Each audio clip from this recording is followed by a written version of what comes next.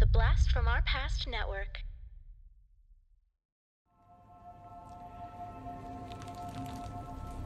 I hadn't a lot of hope to begin with, but after so long, I had none. My supplies were completely exhausted. The last time I went to sleep, I didn't even set a waking date. You have literally raised me from the dead. Lazarus. What about the others? I'm afraid you're it, sir. So far, surely. No, in our present situation, there's very little chance of rescuing any others. Dr. Mann. Dr. Mann, tell us about your world.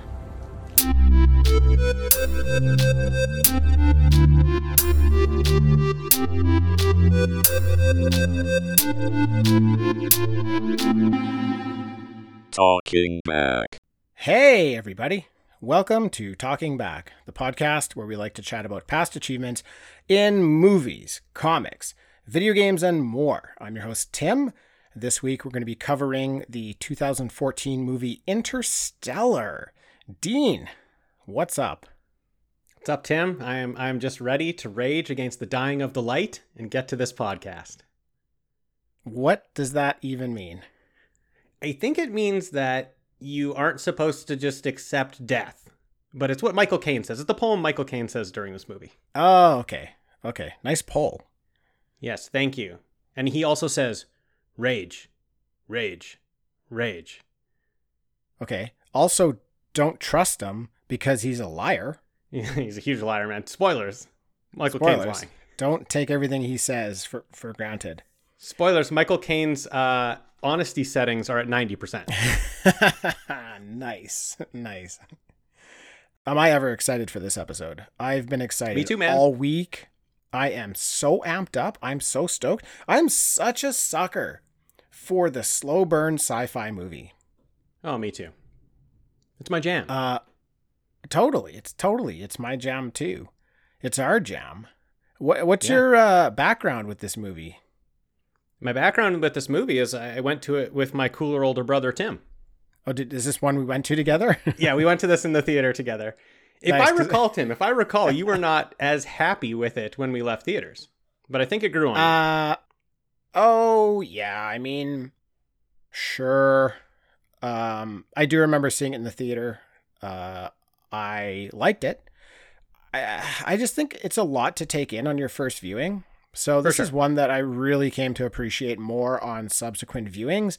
And even now, it's like the more I watch it, the more I like it because the more I just pick out. So yeah, I think Same with me. The first time seeing it, I thought it was really good. I think the ending threw me and everybody for a loop. I think when you rewatch it, things start to make sense a bit more. And I don't have anything bad to say about this movie. So this will be a fun episode because I know we're both on the same page here. We both love this movie. We love sci-fi.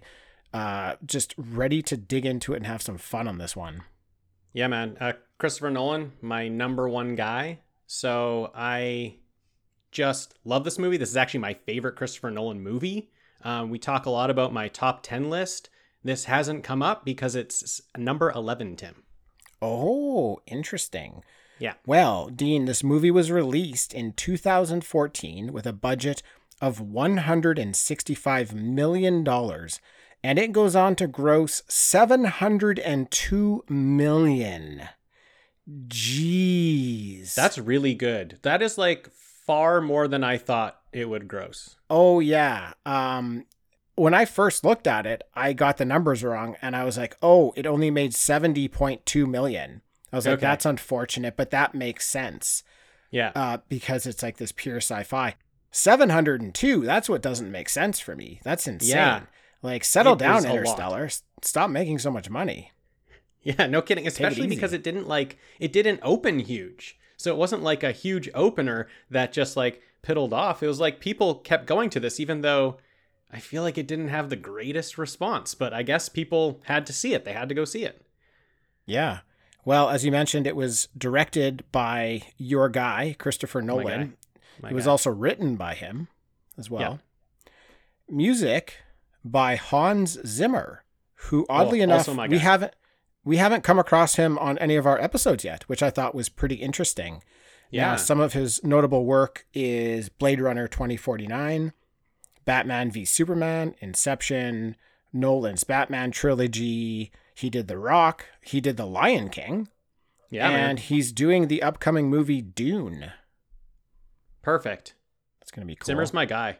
He's my music guy. And I think this is my favorite score of his. So we're putting my director guy and my music guy together. Well, yeah, it seems like Nolan and Zimmer do a lot of stuff together. So if it would make sense that he's your music guy, because he's your director guy's guy.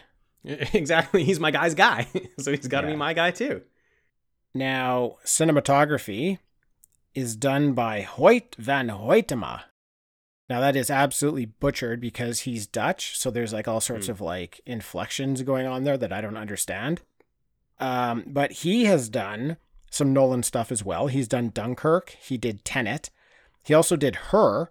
He did Ad Astra, and he did Spectre. Yeah, so he's got some good stuff under his belt. Yeah, all those movies look great. This guy is filming an amazing looking movie here. And I think it's really cool that this movie looks so great because it's not Nolan's regular guy. Like, it turns out to be his regular guy, but he's usually with like Wally Pfister. So this is usually a change. This is a change for Nolan in his cinematographer. And I like it. I think it looks great. Oh my goodness. This movie looks insanely beautiful. Mm-hmm. It's unreal. I'll just say it already as spoilers. This is the best sci-fi looking movie that I've ever seen. Cool. I have to agree. Challenge me on it. No. Wrong. Oh, okay. I will not challenge you on that. I thought you might throw a movie out there. No, I like Blade Runner 2049, but I don't think it looks better than this. No. Amazing looking movie, but I'm talking about space. Right? I'm talking about space. Yeah, I know. I'm not talking about like fighter, like spaceship fighter battles and stuff like that. We'd be talking about space here. Yeah, pure space. Now, amazing cast as well. I mean, get out of here, cast. Get out of here. Get out of here. Get out of here, cast. What are you doing What are you doing in this movie? Yeah, get out of here. Every part in this movie is somebody. Every part in this movie is a famous person.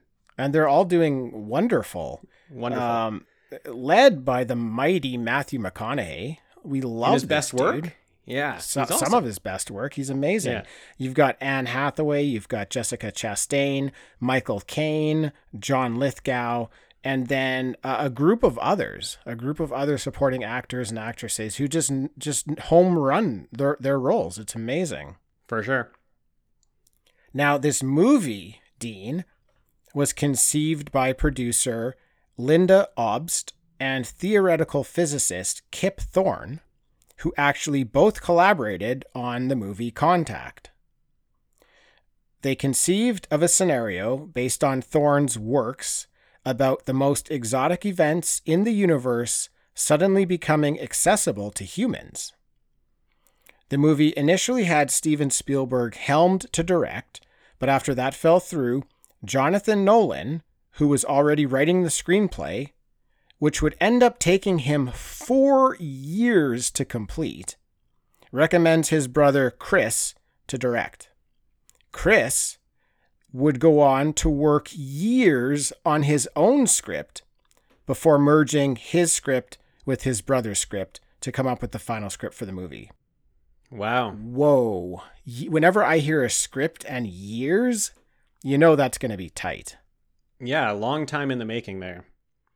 Yes. Tim, if I wrote a script, I would also recommend you as the director. I would recommend my brother. Thank you. I appreciate that. Yeah. I was going to say, if we were to write a script, it would also take years, but for the wrong reasons. Yes, it would take years because we'd first have to figure out what the hell we're doing. It would take years and it would suck. Oh, yeah, it would be awful. Okay. Dean, now this movie is fairly epic. It's close to 3 hours. We are not going to be able to walk through it scene by scene. So I thought we might try something a little bit different just so that we can kind of touch on all the important stuff. I kind of broke this movie down into 4 parts, and I thought we'd kind of walk through those parts. We'll still hit on all the important stuff in the movie. I think it'll just give us the ability to have a bit better of a conversation around certain parts rather than try to like dig through all of the scenes, because we can't do that. Yeah, that works for me, man. That leaves us a lot of time to talk about stuff we really want to get to. Exactly. Now, part 1, I have titled Life on Earth. Kind of sounds like the start of a script, Tim. You're already writing over there. Interesting. Wow. I think you're onto something here. Maybe that could just be our title of the movie. Interesting. Okay. We're already working here. We're already working. Should we just write a script this episode? I think so. Forget about this movie. This episode will be. Write a script. Our interstellar episode is us just writing a script called Life on Earth. I like it. It should take place in space, though. Oh, for sure. It would really throw a curveball to people. Get them confused about stuff. Yeah, and that's what people love. Getting curveballs. Oh, yeah. Yeah. Now, I find this movie sets out to do a lot of like standard things you'd want out of an opening of a movie. We meet some of the main characters. They build relationships between those characters while also building the world. But what I find really interesting, and I think really, really works for this movie, is how long they spend doing this. They feature a lot of character building scenes really early on, and it really pays off later in the movie, where you probably need a reason to really care about these characters and connect with them, and you do, because they really set it up early. So what are your feelings about the relationships of these characters right off the bat, how they're building those relationships, and anything you want to say about that? Yeah, my 2 like main pulls out of the beginning of the movie for Matthew McConaughey's character Coop is that, number 1, this guy like absolutely loves his kids so much. He's got such a great relationship with his kids. Even just the way he's like, Matthew McConaughey is such a good actor. He's such a good physical actor. And I can just tell by the way he's interacting with them, like physically, how he's hugging them, how he's like patting them on the back, like all that stuff. I just really get it from him. And I'm going to need that later in the movie. So that just absolutely sets up how much this guy loves his kids. And 2, how much this guy is not really happy with what his place is on this earth. He's like a pilot, and he is reduced because of what the world is to being a farmer, which he doesn't really want to do. But that's what the world needs, is food. But he wants to, be in a plane. He wants to be in the stars. He wants to go to space because that's what he's trained to be. I think he's an engineer, he says at one point. So I just really get that this guy is not quite fulfilling what he feels like his maybe purpose in life is. 100%. He's an adventurer. Yes. You got it right. He's a pilot. He was first a pilot. He's a farmer, and he lets us know he's also an engineer. So farming is kind of like not utilizing his talents, for what they could be utilized for, but that's just the scenario he's in. It's in his blood to be like an adventurer, right? To go out and explore. They do a really good job sharing that and making you feel like, yeah, he seems like that type of a guy. Yeah, definitely. And not just that he personally wants to explore, but he kind of, for me in this movie, represents like the human race. And he's still the person who's looking to the stars like we all are right now. Like I think we look up in the sky and see all those stars and we're like, wow, the universe is huge. But then in the world he lives in, everybody's just focusing on how they can survive and what they can do, and nobody's looking to the stars anymore. So I think he represents what we used to be, like what the hope we used to have. Yeah. And his relationship with his daughter Murph is stronger than his relationship with his son Tom in the movie. And I think it's because Murph kind of resembles and has all of the characteristics that he likes about himself. She's kind of showing in her. Whereas Tom is the one kind of following the agriculture, which is what Cooper does, but he's the least passionate about. Meanwhile, Murph is all about space and science and all that type of stuff. So they build that relationship as a stronger relationship in the movie. So that's cool. And then they throw in Grandpa Donald, who is Cooper's wife's father. So it's his father-in-law, and his Cooper's wife has passed away. And you've got, that's John Lithgow, Grandpa Donald, and he's kind of like this cynical guy. Obviously, you know, he's living with them. He's lost his daughter. He doesn't seem like the happiest guy, but he's kind of like this, this voice of reason through everything. He's kind of, it seems like he's keeping Cooper grounded in this house and keeping him, keeping the important things that Cooper should be thinking about in front of Cooper. So that's kind of these four relationships that they build right off the bat in the movie, and they do an excellent job. Yeah. Great job with those relationships that are we're going to need that grounding when we go later on to the movie, when we don't really have time to look back on them. Like, I feel like the rest of this movie doesn't have a ton of time to remind you of these things. You just have to know them from the beginning, and I get them right at the beginning.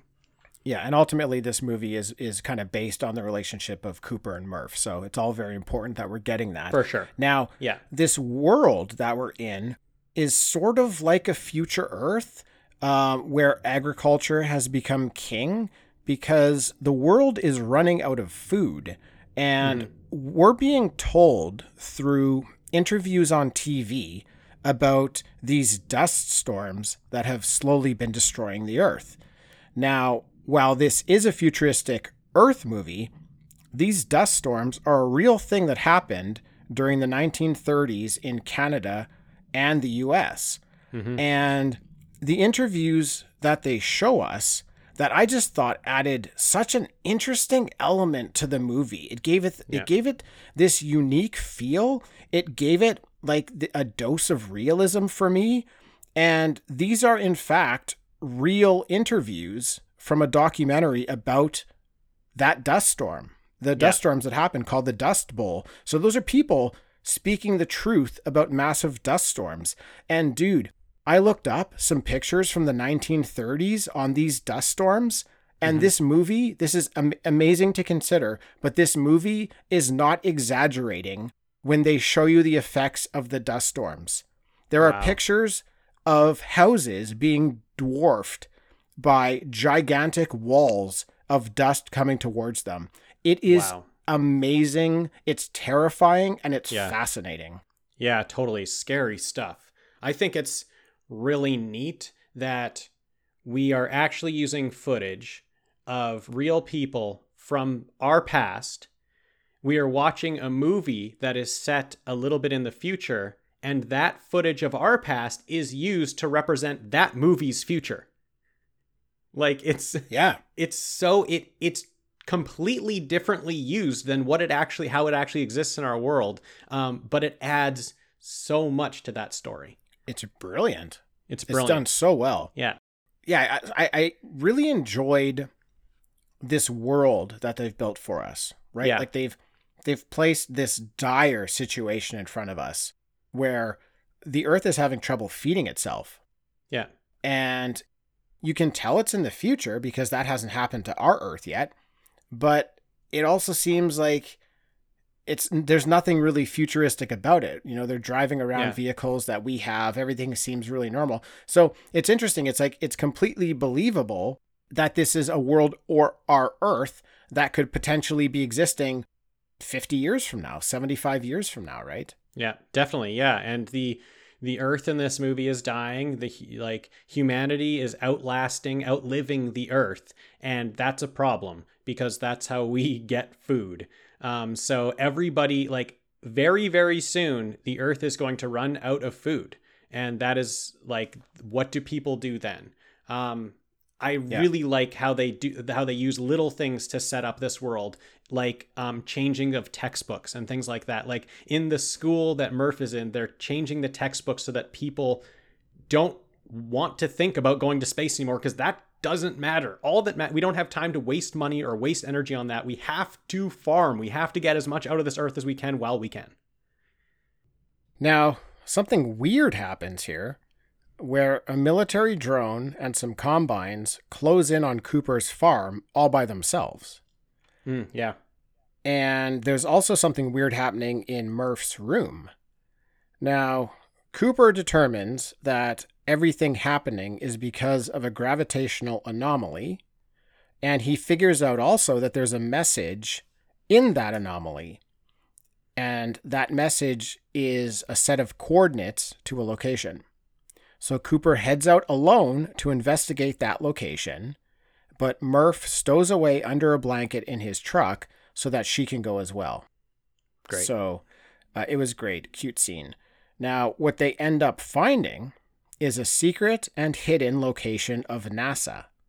And NASA thinks it's very interesting that Cooper found this place, because they could use a good pilot. They could use a good pilot, man.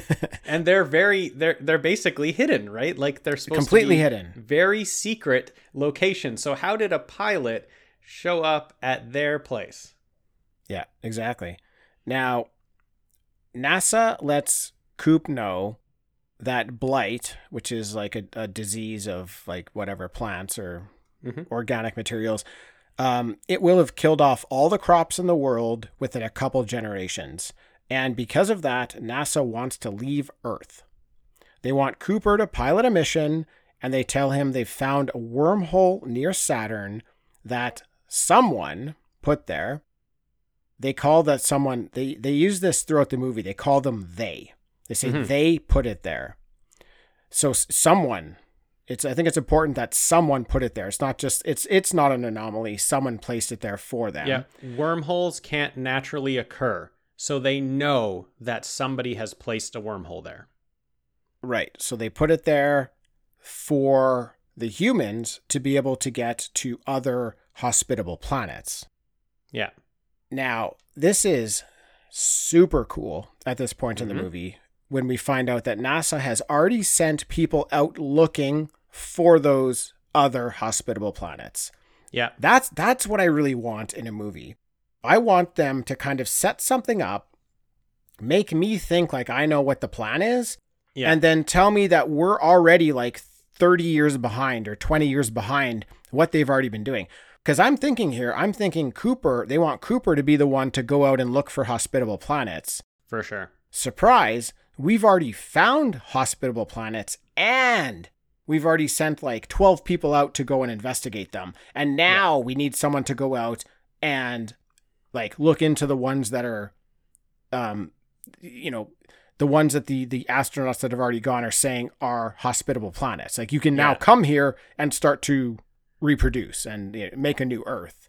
So love that. It's fantastic. It's fantastic just how they reveal this entire part, because we are definitely in Coop's shoes at this moment in the movie, because we have no idea what's going on, and they are sort of very, very slowly telling us this type of information. So you're right. When we hear that they've already sent 12 people through the wormhole and they've already found 12 different planets and they are transmitting back to Earth, whether it's a good planet or not, that you just get so excited. You're right. It's not his job to just go through and see what's there. It's his job to now check which ones are sending us the thumbs up and can we live there. Yeah. So the plan is Cooper, along with some crew from NASA, will go to a system that has 3 planets showing potential. And they let us know here that there's a plan A and there's a plan B. And basically plan A is that they want to move all of the people from Earth to the hospitable planet. Right. If that's not possible, plan B, they take like the petri dishes and they grow people on the new planet. Michael Caine's character basically promises Cooper, if you go, I will have the calculations figured out to make plan A work. And the issue with plan A is, how do you launch like a station that's large enough to carry like a bunch of humans on it, how do you launch that into space? So he's working on an equation to kind of defeat gravity so that they can do that. Yeah, and these anomalies that have been happening that they've mentioned before where they think they are intervening, they all have to do with gravity. So now that they know that gravity is sort of a thing that can be manipulated, that's why it gives them hope. It gives Michael Caine hope. Like, I think if I can solve this gravity thing that they're able to send, back and forth to us, if I can solve that, then we could figure out how to launch this thing off our Earth and through space to wherever we need to go. And Michael Caine is very sure of himself here. He basically says, Cooper, if you go, I believe by him. the time you come back, they think it's going to be a couple years. It's whatever. It's probably going to be about 5 years, they think. By the time you come back, he's like, I guarantee I will have solved the equation. Yeah, I believe him too, for sure. He's just like that. He's got that amazing accent. Yeah, man. I mean, dude, he was Alfred. I'm never going to not believe Alfred. I know. I'm not believing Alfred. No, Alfred only says truth. So, because of all this, Cooper agrees to go, and this is obviously very hard for Murph, but it's a matter of saving the world. We mentioned it already, like it's in Cooper's adventurous character to take on a mission like this. Like, as much as he probably hates to go, for sure, he's probably just been like yearning for something like this to happen. Murph, in like a last ditch effort to stop him, tells him she figured out what this ghost in her room was trying to say. So we haven't really touched on it, but she thinks there's a ghost in her room. Yeah. Books have been falling off in a pattern that she's kind of figuring out. Right. There was that weird anomaly in the room. So she thinks something else is up. She thinks it's a ghost. She's figured out the ghost has given them a message, and the message is stay. Yeah. But it's too late. Cooper's already decided to go. And it's such an emotional scene, man. Such a powerful scene between a daughter and a father where she's begging him not to leave. She's crying. She's begging. She's sad. She's mad. As Cooper's leaving, like more books are falling off of the shelf as it's happening. Yeah. But Cooper, he goes... he leaves in his truck, and he hasn't had any closure with her either. Like, she won't even say she loves him or goodbye. She's just so mad at him. So he has to leave without getting any closure from her. And as he's driving away, he looks under the blanket in his truck, knowing she's not going to be there, but just that sweet moment where she had stowed away before, and he looked under that blanket and was like mad for half a second, but then happy that she was there. That moment broke me. It was just, it's for sure, such a powerful emotional moment at that part of the movie. Ugh. Yeah. Yeah. And McConaughey, just this whole section, just builds you right up to that moment, because he shows you in this scene, it shows you him and his daughter, Murph, shows you how close they are with this scene, because she's so mad, because like she loves him so much. They're so tight that she's so mad that he would leave her for that amount of time that she doesn't even want to say goodbye. Like, she's only mad with him. She doesn't even want to say like, okay, like I will hug you goodbye. And the pain that he's feeling that they have to leave on those terms, like he just wants to have a good goodbye. He knows it's hard to leave. It's hard for him too. That's why he needs that good goodbye. And she does not give it to him. And he has to leave with his daughter mad at him. So that's that part where he lifts up that blanket, just hopefully that she's there, because that would mean that, she's not mad. She wants to, she still wants to be around him. Oh man, it broke me too. It's so good. And like, just touching on the score is going wild at this point.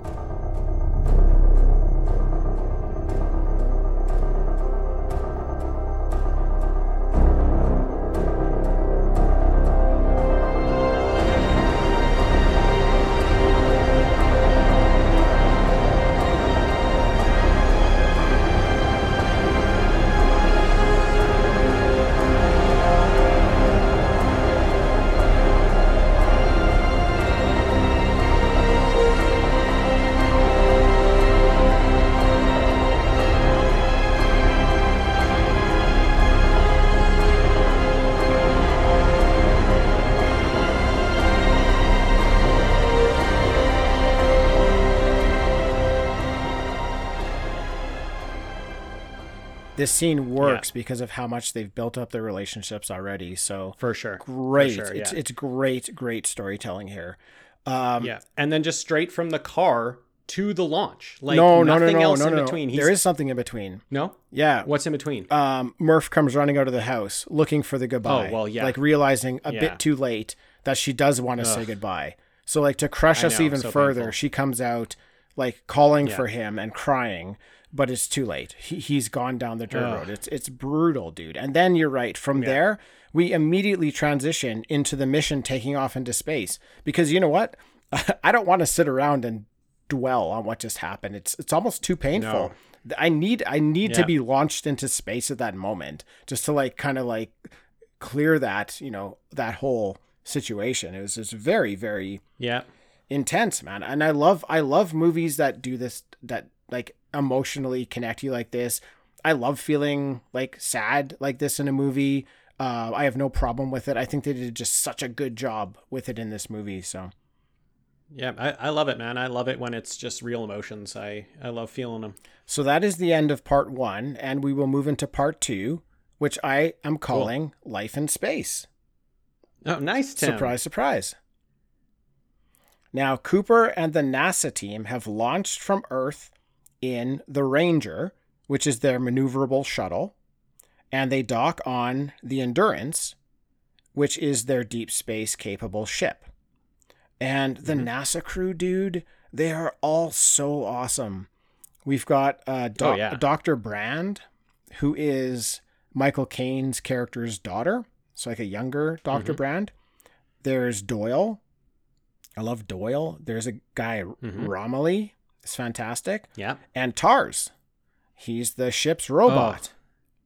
Tars, dude. Dude, Tars is amazing. Dude. Amazing. Bro, Tars. He's a rectangle. Bro. He's a rectangle, but he's like a brick. He's like a block. He's a rectangular block, but very capable. He's a very capable rectangular block. He's a block with a screen on it that also sounds like a person. Dude, he's a talking rectangle block. Yes, he's a talking rectangle. He's awesome. I love him. I love his design. Yeah. If people considered his design like a cop-out or like not all that great or not all that cool. Okay, I'll tell you this. His design is not cool. What he's able to do, though, is incredible. And I think it takes a simple design like that to be able to do really incredible things with a character, like with this character. So, of course. Yeah. This really reminded me of this video game I played. It was called Okami, and wonderful game, beautiful game. The final boss of the game was a sphere. And I got there and I was like, okay, there's a giant sphere in front of me, floating sphere. And I'm thinking, what? This is not interesting at all. And then that sphere went on to do the most incredible things because it can just unfold itself into different shapes, and it can do all sorts of different things. The sphere is the rudimentary shape of it, but with like these perfect mathematical shapes, you can break them down into really intelligent things. Yeah, I absolutely love it. You said earlier, like, if people think it's a cop-out, I think it's a huge risk. He goes with this block as his robot character, and so immediately you look at this character and you're like, okay, that's pretty simple. But then every single visual you get throughout the movie of what this block can actually do and how this block is moving, it walks in like 4 or 5 or 6 maybe different ways in this movie. Yeah. And every time it's doing something different, I'm like, whoa, that's cool. That looks awesome. Instead of just like a human looking android or robot or something, like just to look like another human. Like, I love that this block sticks out. Like, I know exactly what this thing is doing. I know like when it is this robot that is doing something amazing. I think the design is fantastic, just like you, Tim. It is fantastic. I love it. He's also got a sense of humor. Yeah, his sense of humor had to get toned down a little bit. He was a little bit too funny. Yeah. He's a little bit too funny. A little too goofy. Yeah. Tim, I bet you wish you could tone down my sense of humor settings. Sometimes, yeah. Sometimes I do. Only in the first 1 minute of each episode. That's the only time. You could turn me back up after. I'll turn you up after. Now, at this point in the movie, Cooper and the NASA team, they all go into cryo, which looks absolutely terrifying in this movie. Yeah. I usually think Of course. cryo looks like a fun experience. This one, it looks like you're being killed. They put you, you lie down on this bed that looks like it's made out of concrete, a concrete slab. Yeah. And it's full of water. You get into a Ziploc bag, a body-sized Ziploc bag. You put you in a body bag. A body bag. You lie down in the water, then you zip yourself closed, and then the top of the concrete, casket comes on top of you, and then that's it. That's cryo? That looks like drowning to me. That looks like drowning and imprisonment. Then you lower down into the ground. Yeah. It is all death. Ooh. Everything about it is death. that. If that's cryo, count me out. It's terrifying. Count me out. Yeah, it looks terrifying. Yeah. Now, after a 2-year nap, they all wake up near Saturn. And they find the wormhole and start moving in. And this is where the sci-fi effects just start to take off for me, dude. It looks so incredible. They're visually representing wormholes in a way I've never really experienced before. Everything just looks so cool. You can tell they had a different idea about how to do stuff, and my goodness, is it amazing. Yeah. We're now at the 3 planets on the other side of the wormhole. And Tim, sorry, I just want to lay out the plan because I don't think we really did at the beginning. Just the plan with all these astronauts is you go to a planet. If your planet is good and can be lived on, you send the thumbs up. Then the plan is that they'll come check out your planet. If it's no good, then you hop on the ship with them and you go check out the next planet. And you go, to the next one with them. So if you get to your planet and it's no good and you have to give the thumbs down, you're done. There's not enough fuel to come get you. So you are now just a hero for the Earth and you die on that planet. Right. If you thumbs down, it's don't come save me. Basically, if you thumbs down, it's don't come check out my planet. So they will not waste their fuel going there. So you will not get saved. It's don't come save me. Yeah, fuel's a big part of this movie. I actually like that as well. I can't actually think of another sci-fi movie where fuel plays a big part in it. But in this movie, fuel sure as hell plays a huge part in it. And actually creates some really interesting story arcs and changes in the movie because of it. For sure. So the closest planet is the one that they're going to check out first, obviously. Right? Again, it's fuel related. Let's just check out the closest planet because maybe that's the one that's going to work. Maybe that's the most hospitable one. And then you're good. You have it, you solved it. You know that's the one you're going to live on. Exactly. Mission accomplished. Now this planet though, it has a different gravity, and every hour on that planet is the equivalent of 7 years on Earth. So that's fun and cool idea. I love it. Super fun.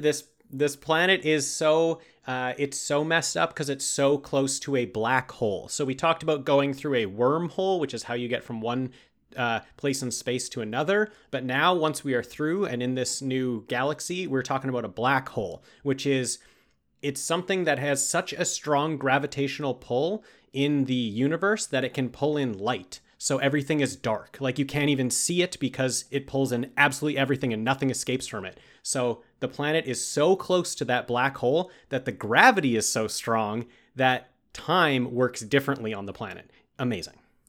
Did you crack your science books open in researching this episode? Did you go back to the science books for that, Dean? I did take physics in university. I did take the theory of relativity, and I had to brush up on it. And right. I will tell you, it still doesn't make any damn sense. No, I know it doesn't. It doesn't. I love it. I love trying to read it, but yeah, none of that shit makes sense. No, it is really hard to make sense. But basically, the concept is that gravity can slow down time. They basically say that it can even happen on Earth, but to the smallest of degrees, that the highest point of Earth compared to the lowest point of Earth can, I think if you're at the highest point on Earth, you age a millionth of a second slower than the person on the lowest point of Earth. just that difference in gravity. Yeah, that's why in the movie Contact, that guy was flying around in his airplane because he would live longer. Exactly. Yeah, that's totally true, Tim. That's amazing. That's another interesting thing that I think is very cool about the movie, but that I thought was difficult to comprehend. It's the whole idea of gravity kind of being the thing in this movie. Yeah. Like, we watch movies like, whatever, Back to the Future. They're dealing with time travel.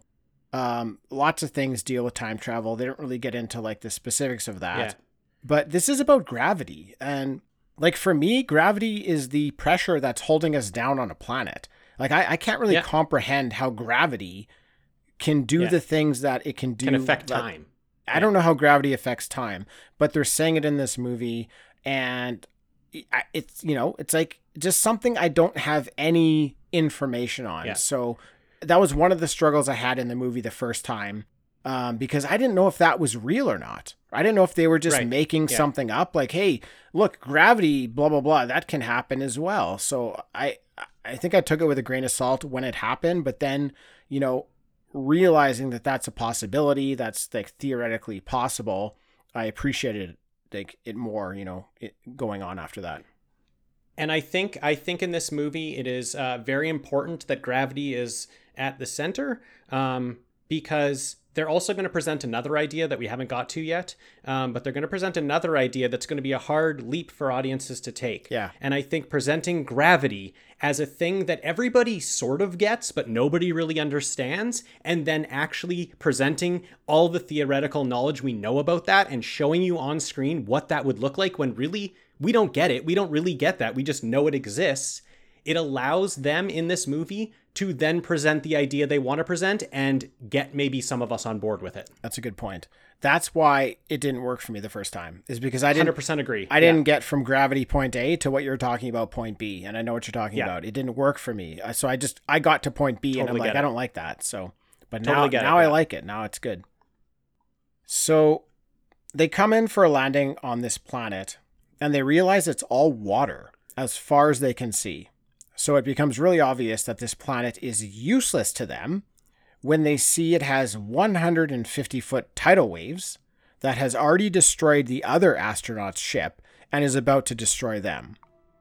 Yes. I don't know if you noticed, in this scene, there's a metronome playing in the background along with the music, and it just slowly picks up speed as the scene intensifies. And I just thought that was such a great technique to cause us anxiety in that moment, because we know that every extra second they spend on this planet is costing them huge amounts of time in their real life. So you have this like tick, tick, tick, tick, tick, this metronome going. Loved it. Just creates that urgency, right? We know right away just hearing that, where we feel the pressure already, and it just makes every single thing, it reminds us every moment that everything they're doing matters.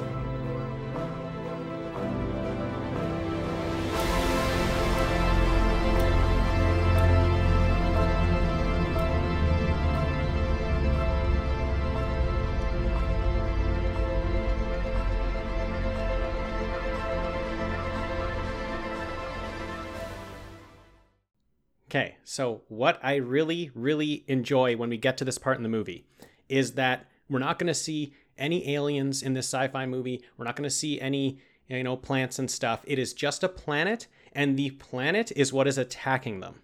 And the planet is what is causing them harm. And I love this idea because I am of the mindset that it is wild that the planet we live on tries to kill us. Like, we have windstorms that are so big that they tear down houses. We have that they bring huge tidal waves that take over cities. And we have lightning in the sky that is attacking us, and nobody seems to care. Nobody seems to mention this, that the planet's always trying to kill us. I think that is absolutely wild. And we're this rock in the sky that we all live on, and it tries to kill us. So we go to another planet, that planet tries to kill us. I just love this idea that we go to another planet, we're not prepared, we just don't know what the elements are, and it tries to kill them, and they really struggle with it because they don't know what's happening. Imagine on this planet, if we didn't know what to do when there's a tornado, we'd just all be dead. If we didn't know, like, get underground, we would just die immediately. Yeah, I think that planet is more effective at killing people than our planet is. I agree, Tim, but I just wanted to point out that I love the idea that the planet tries to kill you. Yeah, it makes sense though, like, because they're looking for a hospitable planet, right? So the majority of the planets they're going to get to are not capable of supporting life, whether it's fire, whether it's ice. This one was water, so... and it's like, what can we live with, right? Like, we know how to live on this planet, even with the things that are happening. So we're going to get to another planet. It's like, can we live with 150-foot tidal waves? I don't think so. Well, they were okay with that planet being water until the tidal waves came, right? So they were considering this could be the place because water, that's fine. That's great that we have water. They make a point of saying it's hard to find water. So I could see them setting up a world where they live just in modules above water. But it's the tidal waves that are destructive and get them out of there. That's true. Yeah, they went there because they had info about water, which was literally the first thing that this astronaut Miller was just like, oh, there's water. Sent that, crashed, and died. Yeah. But it took them, because time works so differently, they arrived there seconds after she had died. Yeah, that was a neat touch they added in there, that she had just died because of the time change. Now, Cooper and Brand are both really upset by how much Earth time this whole thing cost them. And this is where Cooper starts speculating about going back in time to get back that time they lost. When they're finally able to get off that planet and back to their ship, they find that crew member Romilly has been waiting on the Endurance in and out of cryo for 23 years. The good news here is Cooper now has 23 years of personal messages to listen to. Oh boy. And he has a bunch of messages from his son, Tom. And in a matter of moments, dude, he watches a huge chunk of Tom's life go by. It was really, like, interesting to see. And Cooper's just like, he's busted up by it all. It's obviously, you'd be very, like, emotional watching kind of your son just, like, grow up and have a family. And then eventually what he gets to is Tom's last message, where Tom tells him that everybody else has kind of given up on Cooper being alive, and he needs to as well. So he's going to stop sending messages. He has to let Coop go. And then at the end of that, there's one last message from Murph. And she's grown up and she's still mad at him. She's still mad at him. We also learn here that Murph is now working for Michael Caine on the gravity equation, but they still haven't figured it out yet. So it's unfortunate. It's been a while. Years. It's been 23 years. It's been that scene is so already. Good. That the whole scene with Matthew McConaughey is so good. Like, just emotionally so strong. He plays it so excellent. Amazingly in that moment. And then you have Jessica Chastain pop up on screen, and there's just something about her that is just, she's just a movie star. She just draws you in, and you just want to listen to her and see her on the screen. Yeah, for sure. She's beautiful. Yeah, great moment in the movie. Now, since the trip to the water planet took them so long, and they weren't expecting that, they now don't have enough fuel to reach both of the other planets, and they need to choose one. Right. And one has someone still transmitting the thumbs up, while the other doesn't have the thumbs up coming, but it appears to be a more hospitable match. Right. Cooper calls out Dr. Brand here because she wants to go to the Edmonds planet, which is the one that's not transmitting a thumbs up, because she's in love with Edmonds. That's why she wants to go there. She loves him. Yeah. So makes sense. Makes sense. But Cooper explains to Romilly, like, this is why she wants to go there. She's not keeping the most scientific things in mind here. Right. I disagree with her, and I guess eventually Romilly disagrees. And they decide to not go to her planet. But she had a great quote here, Anne Hathaway, the Dr. Brand character. She says, "Love is the one thing we're capable of perceiving that transcends dimensions of time and space." So she's just trying to defend herself in the moment. Like, I think she takes herself very seriously as a scientist. And I don't think she even maybe realized that she was being influenced as much as she was by, her love for Edmonds and wanting to get to that planet and having that cloud her judgment. And she just comes up with that great quote explaining kind of why she was swayed and just wanting to do that. So I love it. I love it too. Great quote. I love it, Tim. I love the speech. The speech would win me over. This is one of my favorite moments in the movie is this speech. This speech wins me over for the movie because this is one of the things where I'm talking about. She says, like, I am drawn to this man I haven't seen in 10 years. I am sure is dead. He's not giving us the thumbs up. I'm pretty sure he's dead. I'm drawn to him. What is that? It's like we talk about these scientific things and we can explain gravity. We can explain with math why two things are pulled towards each other. Why am I pulled towards this guy? Maybe it's some science we haven't figured out yet, and maybe it's the key because it transcends time and space. I honestly, 100%, I would have been like, we're going to Edmund's planet. Yeah, I know you would have. But that's what I'm like. That's the wrong decision. No, was it, Tim? Was it the wrong decision? Turns out it would have been the right decision. But ultimately, because of that whole situation with Brand being too close to Edmonds, they decide to go to the other planet, which is closer and seems like the better fit.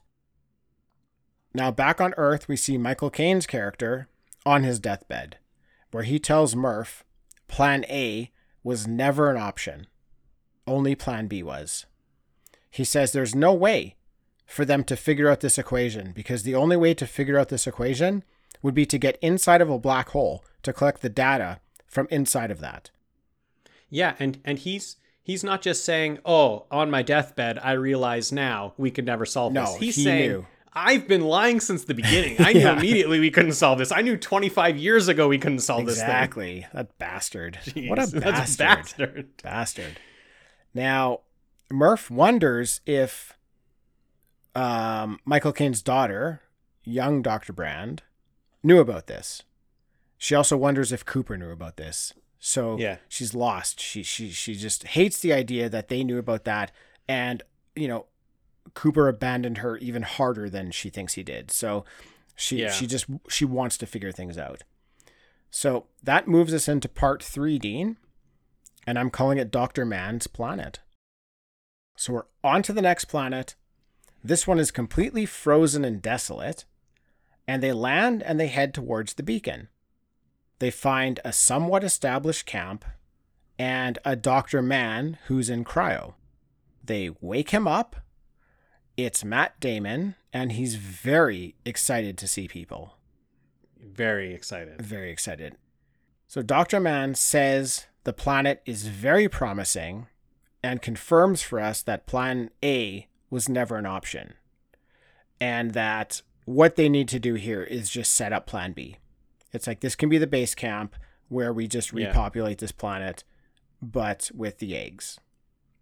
Now, yes, and Matt Damon as a choice for this Dr. Mann is absolutely perfect because as soon as he comes out of there, like, he's crying and stuff, but after that, after he sort of like gets it together, I'm just like, this dude is the number one sign. This guy's the hero of the movie. Like, this guy was a hero of a movie that I just didn't watch yet. You know, like he's the hero of the prequel. Like, I love this guy. I'm listening to this guy. He knows what's up. I 100% disagree. Oh, really? Wow. I hated him in this role. I hated him in this movie. I would have chosen anybody else. The other person that they actually wanted, I thought would have been a way better idea. I can't remember his name. Indian actor. He was in Slumdog Millionaire. He was in, I think he was in Life of Dev Pi. Patel? He was in a few other ones. No, not Dev Patel. Matt Damon is far too recognizable for me here. I'm taken out of this whole movie just with seeing him in that moment. I can't buy anything anymore. So it ripped me out of the scene at that moment. I need somebody unrecognizable here for me. Okay, I need to believe that he's the best of us. Yeah. And so that's why I like that. Yeah, I didn't buy any of it, but that's fine. My only beef with the movie, Matt Damon. And I love Matt Damon. I think he's great. It just didn't work for me, but that's fine. Cooper and Brand are both crushed by this news from Dr. Mann that Plan A was never even an option, because that means everybody on Earth is going to die. You know, because of that information, Cooper has decided that he wants to head back to Earth because they've found a suitable planet. Basically, their mission's kind of completed here. Mm-hmm. They have the planet. They don't need Cooper anymore. He wants to go back home. He wants to connect with his family again before, the Earth is doomed. So, unfortunately, though, Dr. Mann has other ideas. He has actually lied about this planet. It's not hospitable at all. He only pressed the thumbs up button so somebody would come and rescue him. And Dr. Mann tries to kill Cooper. Yeah, man. Damn. That was shocking. It's that was rough. shocking. It's rough, man. Yeah, it's shocking. He gives him a push. He gives him a big push down a hill. Off a hill. Now, Dr. Mann does kill Romilly, which was rough. He sets up a booby trap and explodes Romilly. Then he steals the Ranger. He frantically gets on board the Endurance. He doesn't dock it correctly and causes a big explosion on the Endurance. Yeah. And then Cooper, Brand, and Tars are in the lander trying to fly back to the Endurance, which is now in this like wild spin. Yeah. From the explosion. And Cooper is able to kind of pull off this really great landing where he kind of matches the spin of the Endurance with the lander and is able to dock. It's incredible. It's a great scene. It's a lot of fun. I think it's the action peak of the movie. It has my favorite track from the score. It's called No Time for Caution. Absolutely amazing. And you can just feel as you're listening to that music, you can feel that like there's an urgency. And then once you get kind of towards the end of the song, you can feel that there's still an urgency, but it's working. You know, like we're getting this, we're figuring this out. And I think if we just keep doing this, we're going to get it. It's just a great, amazing scene. I love the scene. It was heavy action, for the movie. It was pretty intense. They did set that up a little bit earlier on the water planet, where he comes down to the water planet and he doesn't land just normally. He comes in super fast and spins the ship to land. Now, at that moment, he did that to save them time, which I thought was really cool, because he's coming in as fast as he can, landing in an aggressive maneuver so that they could save time. But he does do the whole like spinning of the ship thing. So he's got, we get to see his pilot skills there. We get to see it again here with the Endurance. It was a good scene. For sure. But unfortunately, they don't have enough fuel to get home anymore, but they can get to the third planet, to Edmund's planet. Right. Now, the only hope left for saving the people on Earth is to use Tars as a probe, send him into Gargantua, which is the name of this black hole, right, and hope that he can record data from inside the black hole so that they can figure out this gravity equation. Now, what they need to do here to get to this third planet is extremely cool. They need to do a maneuver where they're going to fire all 3 engines from the 3 ships they have. So they have the Endurance, they have the Ranger, and they have the Lander. They need to fire all the engines at the same time. They need to fly close to Gargantua and kind of use its momentum to slingshot them off to the third planet. Now, they do the maneuver. It takes probably 30 seconds to accomplish. Yeah. But because of the gravitational shift close to Gargantua, it costs them 51 years of Earth time. Yes. Which is fascinating. It's fascinating. What's even more fascinating, Tim, is if Romilly was still alive and he was still up in a ship watching it happen, it would take 51 years for them to go around that black hole. So it would be happening so incredibly slow to him. Yeah. And it happens in 30 seconds to the people doing it. It's just amazing. I love the thinking of that. And obviously, as we're watching it, those 30 seconds are high paced, really intense. For sure. It happens. And then, Anne Hathaway is like, that just cost us 51 years. And I'm 51 like, what? Years, yeah. Holy smokes, that's crazy. Yeah. Really neat idea. Yeah. Now, Cooper pulls a fast one on Brand as he takes the Ranger and starts going into the black hole instead of going with her to Edmund's planet. Yeah, which is, it's kind of the leap of faith of the movie. He's going right into the black hole. he knows nothing about what's going on here, right? But No. he's going to fly this ship into this black hole, and he's trusting that that's going to somehow be able to help. Yeah, and she watches him doing it Yeah. and just starts crying, which Yeah, was of another course, nice yeah. moment because they've kind of had like a standoffish relationship for the most part in this Yeah. movie. And then I think at that moment she realized like the sacrifice he was making for her. Yeah. I think the reason he did it was he said that the calculations he made to get them to the planet didn't account for him and the Ranger. Oh, okay. Into the final part 4. What is this going to be called? I'm calling it Into the Black Hole. All my names have been very straightforward. It's kind of like They're very great. They're exactly very what's good. happening Yeah. in the movie. I did not spend a lot of time thinking about the name. So Cooper goes into Gargantua. His shuttle starts taking damage and he's thrown out of it. That's not great. Yeah, no, I think he hits the eject button. Oh, does he hit the eject button? I don't know. Because it's telling him to. His ship's telling him he has to eject, so he does. Yeah, well, he starts floating. Then he Yeah. starts falling. And he ends up in some weird structure. And it looks a bit like a bookshelf, but there's like a lot of movement of light and lines going on. Oh, man, it looked really cool. It's great. Yeah, it looks amazing. Yeah, Cooper sees young Murph on the other side of this weird area he's in. Yeah. And I mean, I was very obviously confused at this point. I think everybody else watching the movie was confused at this point. What they do here is they keep flashing back and forth between a young Murph on the other side of that bookshelf or wall or whatever, to an older Murph. There's lots of like, flashbacks, flash forwards. Space Cooper sees himself on the other side of that room at a point. Yep. And Space Cooper is frantically trying to send them a message here. He's trying to send them the message to stay.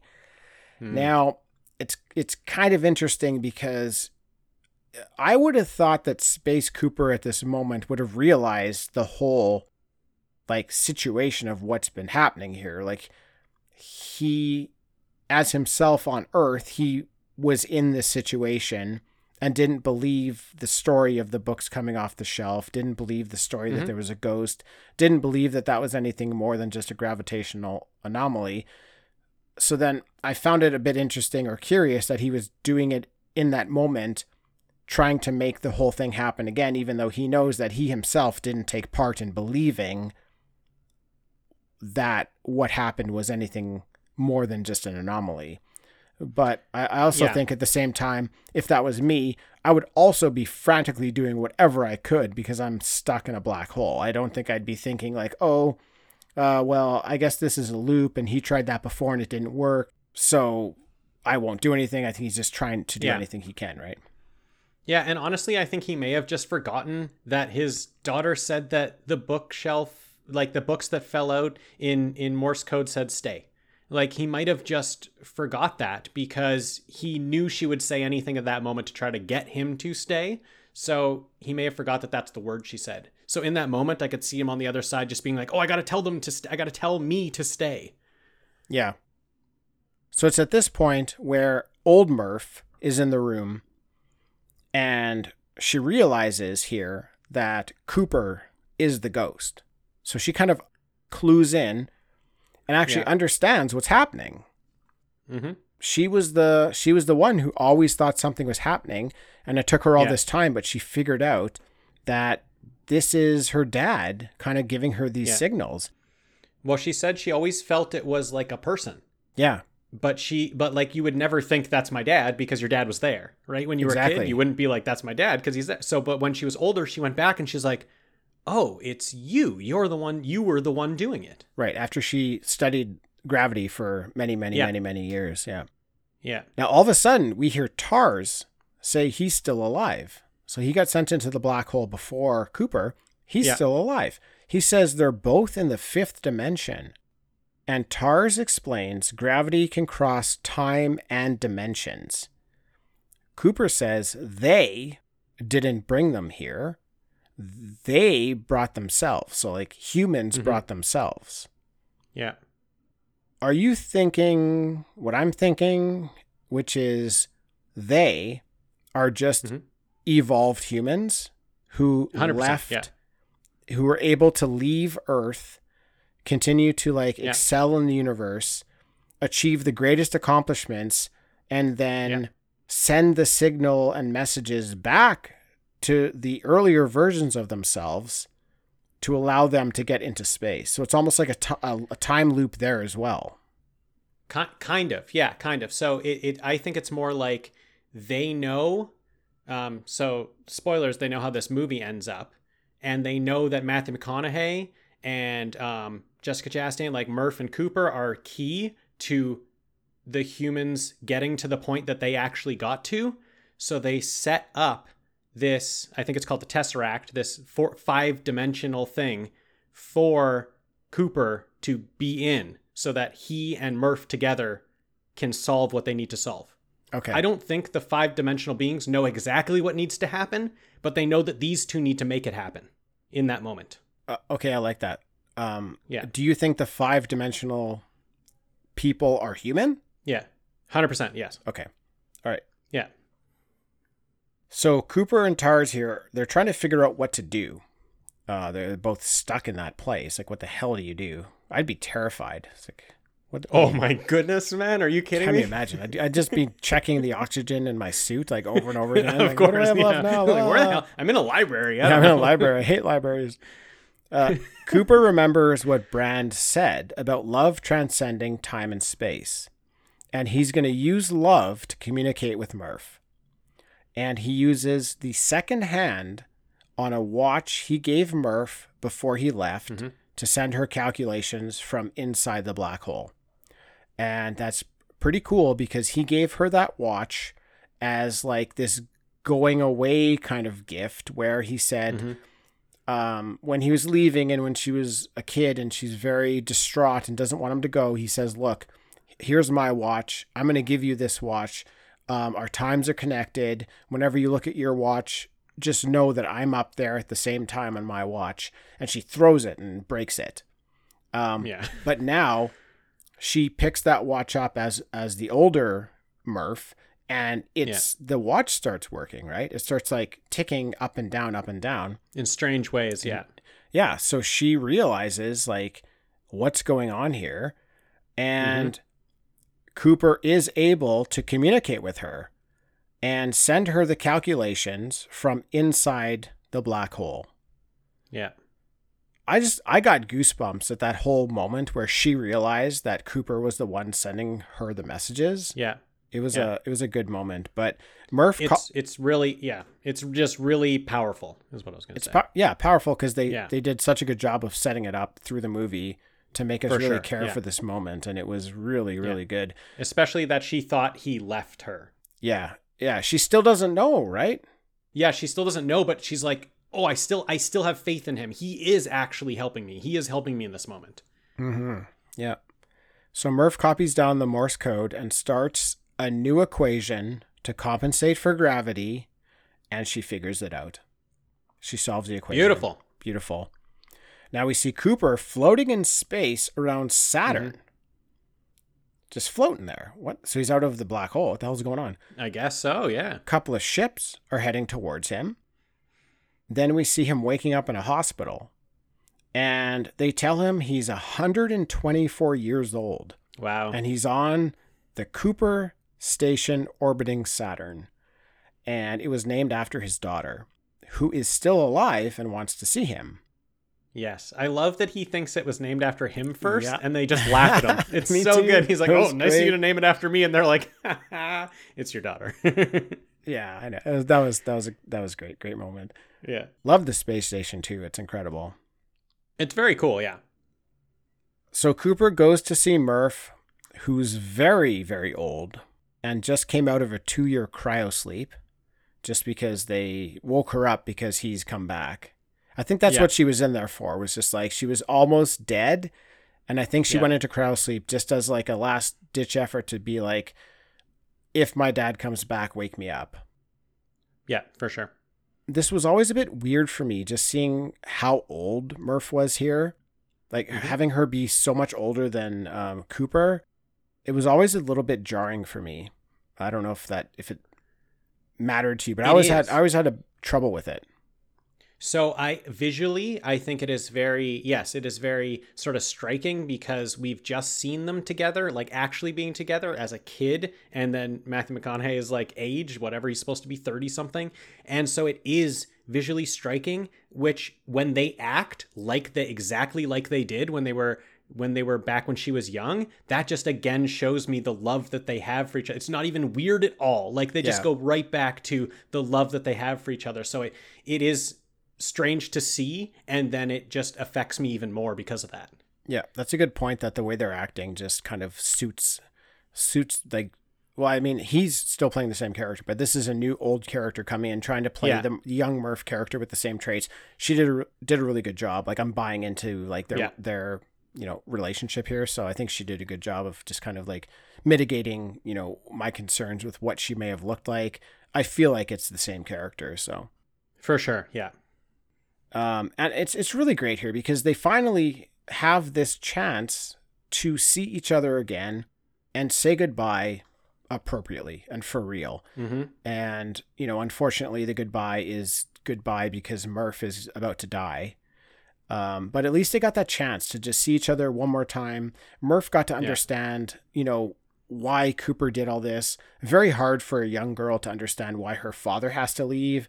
He had to leave to save the world, right? He had to save all the people of Earth. So she's at the point where she got to the point earlier, but she's at the point where she understands what he had to do, the sacrifice he had to make. It's bigger than her, it's bigger than him. And I think she respects it, but ultimately what she wanted to do is just to see him again, right? To have him come home, to have him come back to her and, have them just have one more moment. So that's what they get here. They get that one last moment. They get that moment, and they get her to say like that she believed the whole time that he would come back, because he says like, "Oh, how did you know?" And she says, "'Cause my dad promised." Because he promised. And like, it's just that moment. It's like, okay, even though she was very angry at him for so long, she did feel inside that he was coming back, that he wasn't just like that he wanted to come back. He wasn't just lying to her that this mission was going to send him off and he would never return. Like he thought he was going to come back and see her. Yeah. And I really liked that she's the one here who says to Cooper, "It's okay, you can go." She basically releases him. Yeah. Just from that moment. Like she said, I've got my family here now. You don't have to be here. Like he's still young, She's like, you've got other things you can be doing. She tells him, go find Brand.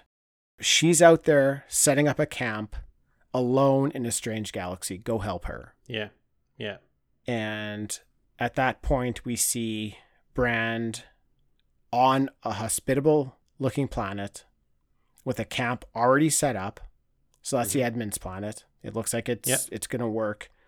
But unfortunately, there's a grave, and it looks like Brand has been forced to bury Edmonds. So that's why the thumbs up weren't coming through. The thumbs up wasn't coming through because he passed away.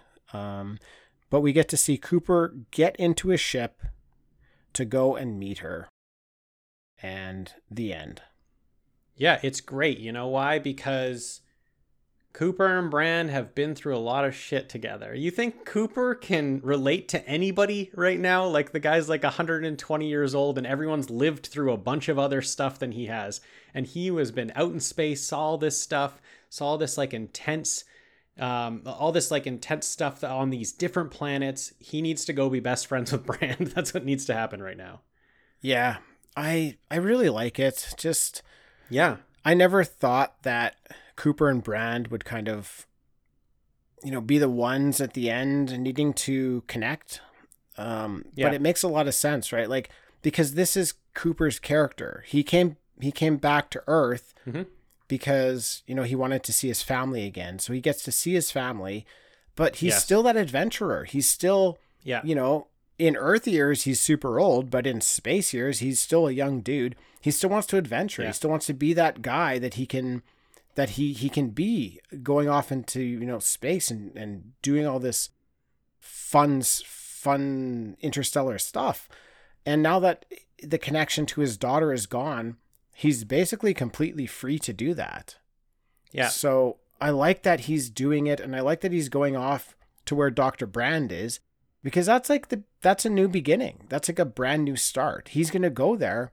She's going to be thrilled to see him, dude. It's going to be... Yeah, totally. I almost wish we saw that at the end of this movie. Just give us one scene where he lands there and they just have a moment together. Would have been awesome, but just leaves it open to just think about the possibilities of if they did more of these, or if they did, a sequel or something. It's just, I like it. I think it's there. It'll never happen. There's no way Nolan will make a sequel, because I'm pretty sure he just wrapped it up the way he wanted to, but it's there, I'd watch that. I'd watch the shit out of that. Yeah. I don't want one. I don't want a sequel, but I'd watch one. For me, this movie, like, beyond all the sci-fi stuff, which I just love, I thought it was a great journey through love and grief. I feel like every character in this movie is dealing with both, and they're dealing with it in different ways because their struggles are different. So we get to see how this person deals with grief based upon what that grief is. And then we get to see how they deal with love based on what that love is. Like, is it love for a daughter? Is it love for a father? Is it love for like a husband relationship? Mm-hmm. And what's the grief? Is the grief because you've lost a wife? Is the grief because you've lost a father? Is the grief because you've lost a husband figure? Is the grief because you've lost Earth? You've gone somewhere you don't want to go. Mm-hmm. They do such a good job of building grief and love in all of these characters throughout the movie, and it makes them all very heartfelt characters. Like, very strange in a movie to feel actually bad when every single character dies. But in this movie, I felt bad for every single character. Even Michael Caine's character, who tells us on his deathbed he was a liar and he put people's lives in danger. I felt sorry for him, that he had to carry that burden around with him. So I just thought it's fascinating how they combine those two elements in every character that we're watching. And that's why the movie had to be this long. Definitely. Yeah. And I think also to throw something in with your grief and love is cost. I think that it's like Matthew McConaughey had to go save the world, and he left his family, and he wanted to come back and still spend his time with his family, but there was a cost to that. There was a cost to going out and saving the world, and that was that he didn't get to spend that time with his family, but he did get to come back and see them. So I love that, or at least Murph. I like that he gets to come back and see Murph, but then it's done because there was a cost to going out and doing that. So then you can go on and you can go back into the stars, and do what you want to do, but you save the world at a cost. For sure. Yeah. As an astronaut, he gained everything to be able to do what he did, but it cost him his family. Like, it cost him his entire life spent with his family. So, I mean, that's a tough one. I mean, I don't. It's a tough one. I honestly, man, I think if you put that in front of people, if you put that equation in front of people, I think it's probably. I think it's more people are swaying towards staying than going. Oh, yeah. Maybe it's a 50-50 split, but I don't think a lot of people are just jumping out of their seat to abandon their family, even though it's to save the world. Like, I think that's just too high of a concept for normal humans to understand. Like, if you do this, you can save the world. It's tough. It can be tough to convince people to abandon their family to do that.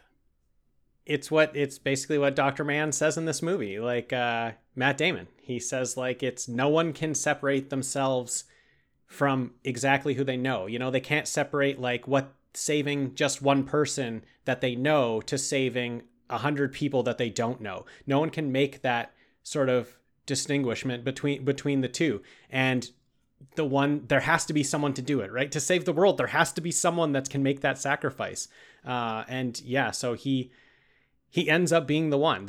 He knows that he's, like Matthew McConaughey, Cooper knows that he needs to do this. He's being told to do it from somebody, whoever it is. He's being told to do it, and he's such a good pilot, and he knows he has the skills. He knows he can get it done.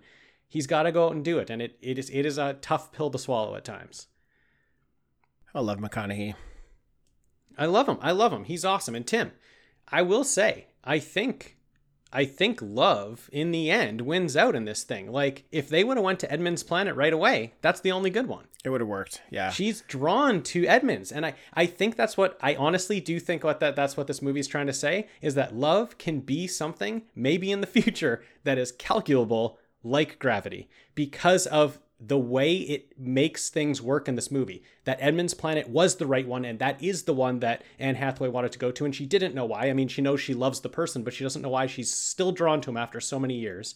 And then also Murph knowing that Cooper is on the other side of that bookshelf, I think is the love. I think that's that energy is being sent across, and that's how she knows that. Right. Yeah, it is, and that's how he knows idea. What moments to go to. Yeah, it's just a fascinating idea. I just think it's so cool that there's that this movie's saying there's other forces we don't understand too. Yeah, sure, we just accept the ones that people have in the past figured out, but like there's other things we don't understand. Maybe they fall into the same thing. It's what I didn't like at the start, but now I've grown to appreciate because it does make sense. It does make sense. Yeah, especially after these podcasts that we've already done, where nothing understands what to do with love, right? Exactly. Nothing. No one. None of the anomalies understand love. Exactly, Tim. And exactly it happens again. It happens again. When I watched this movie, I was like, Tim must love this movie. Oh, I love this movie. Yeah, because nobody knows what to do with love, and when something doesn't understand love, we love that. Yeah, we love that movie. I think coming off of.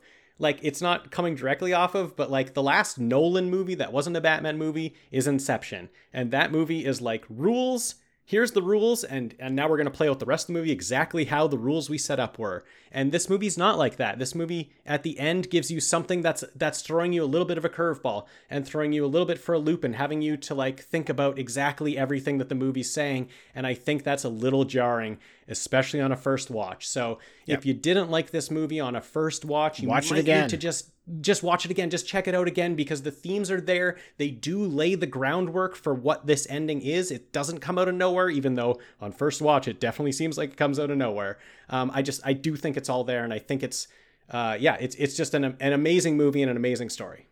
Watch it again. It's Dean's number 11. And it's my number 11. I have not defined a list, so don't worry about me. But Dean, thank you for joining. Thank you, Tim. And thanks everybody for listening, and we'll catch you next time.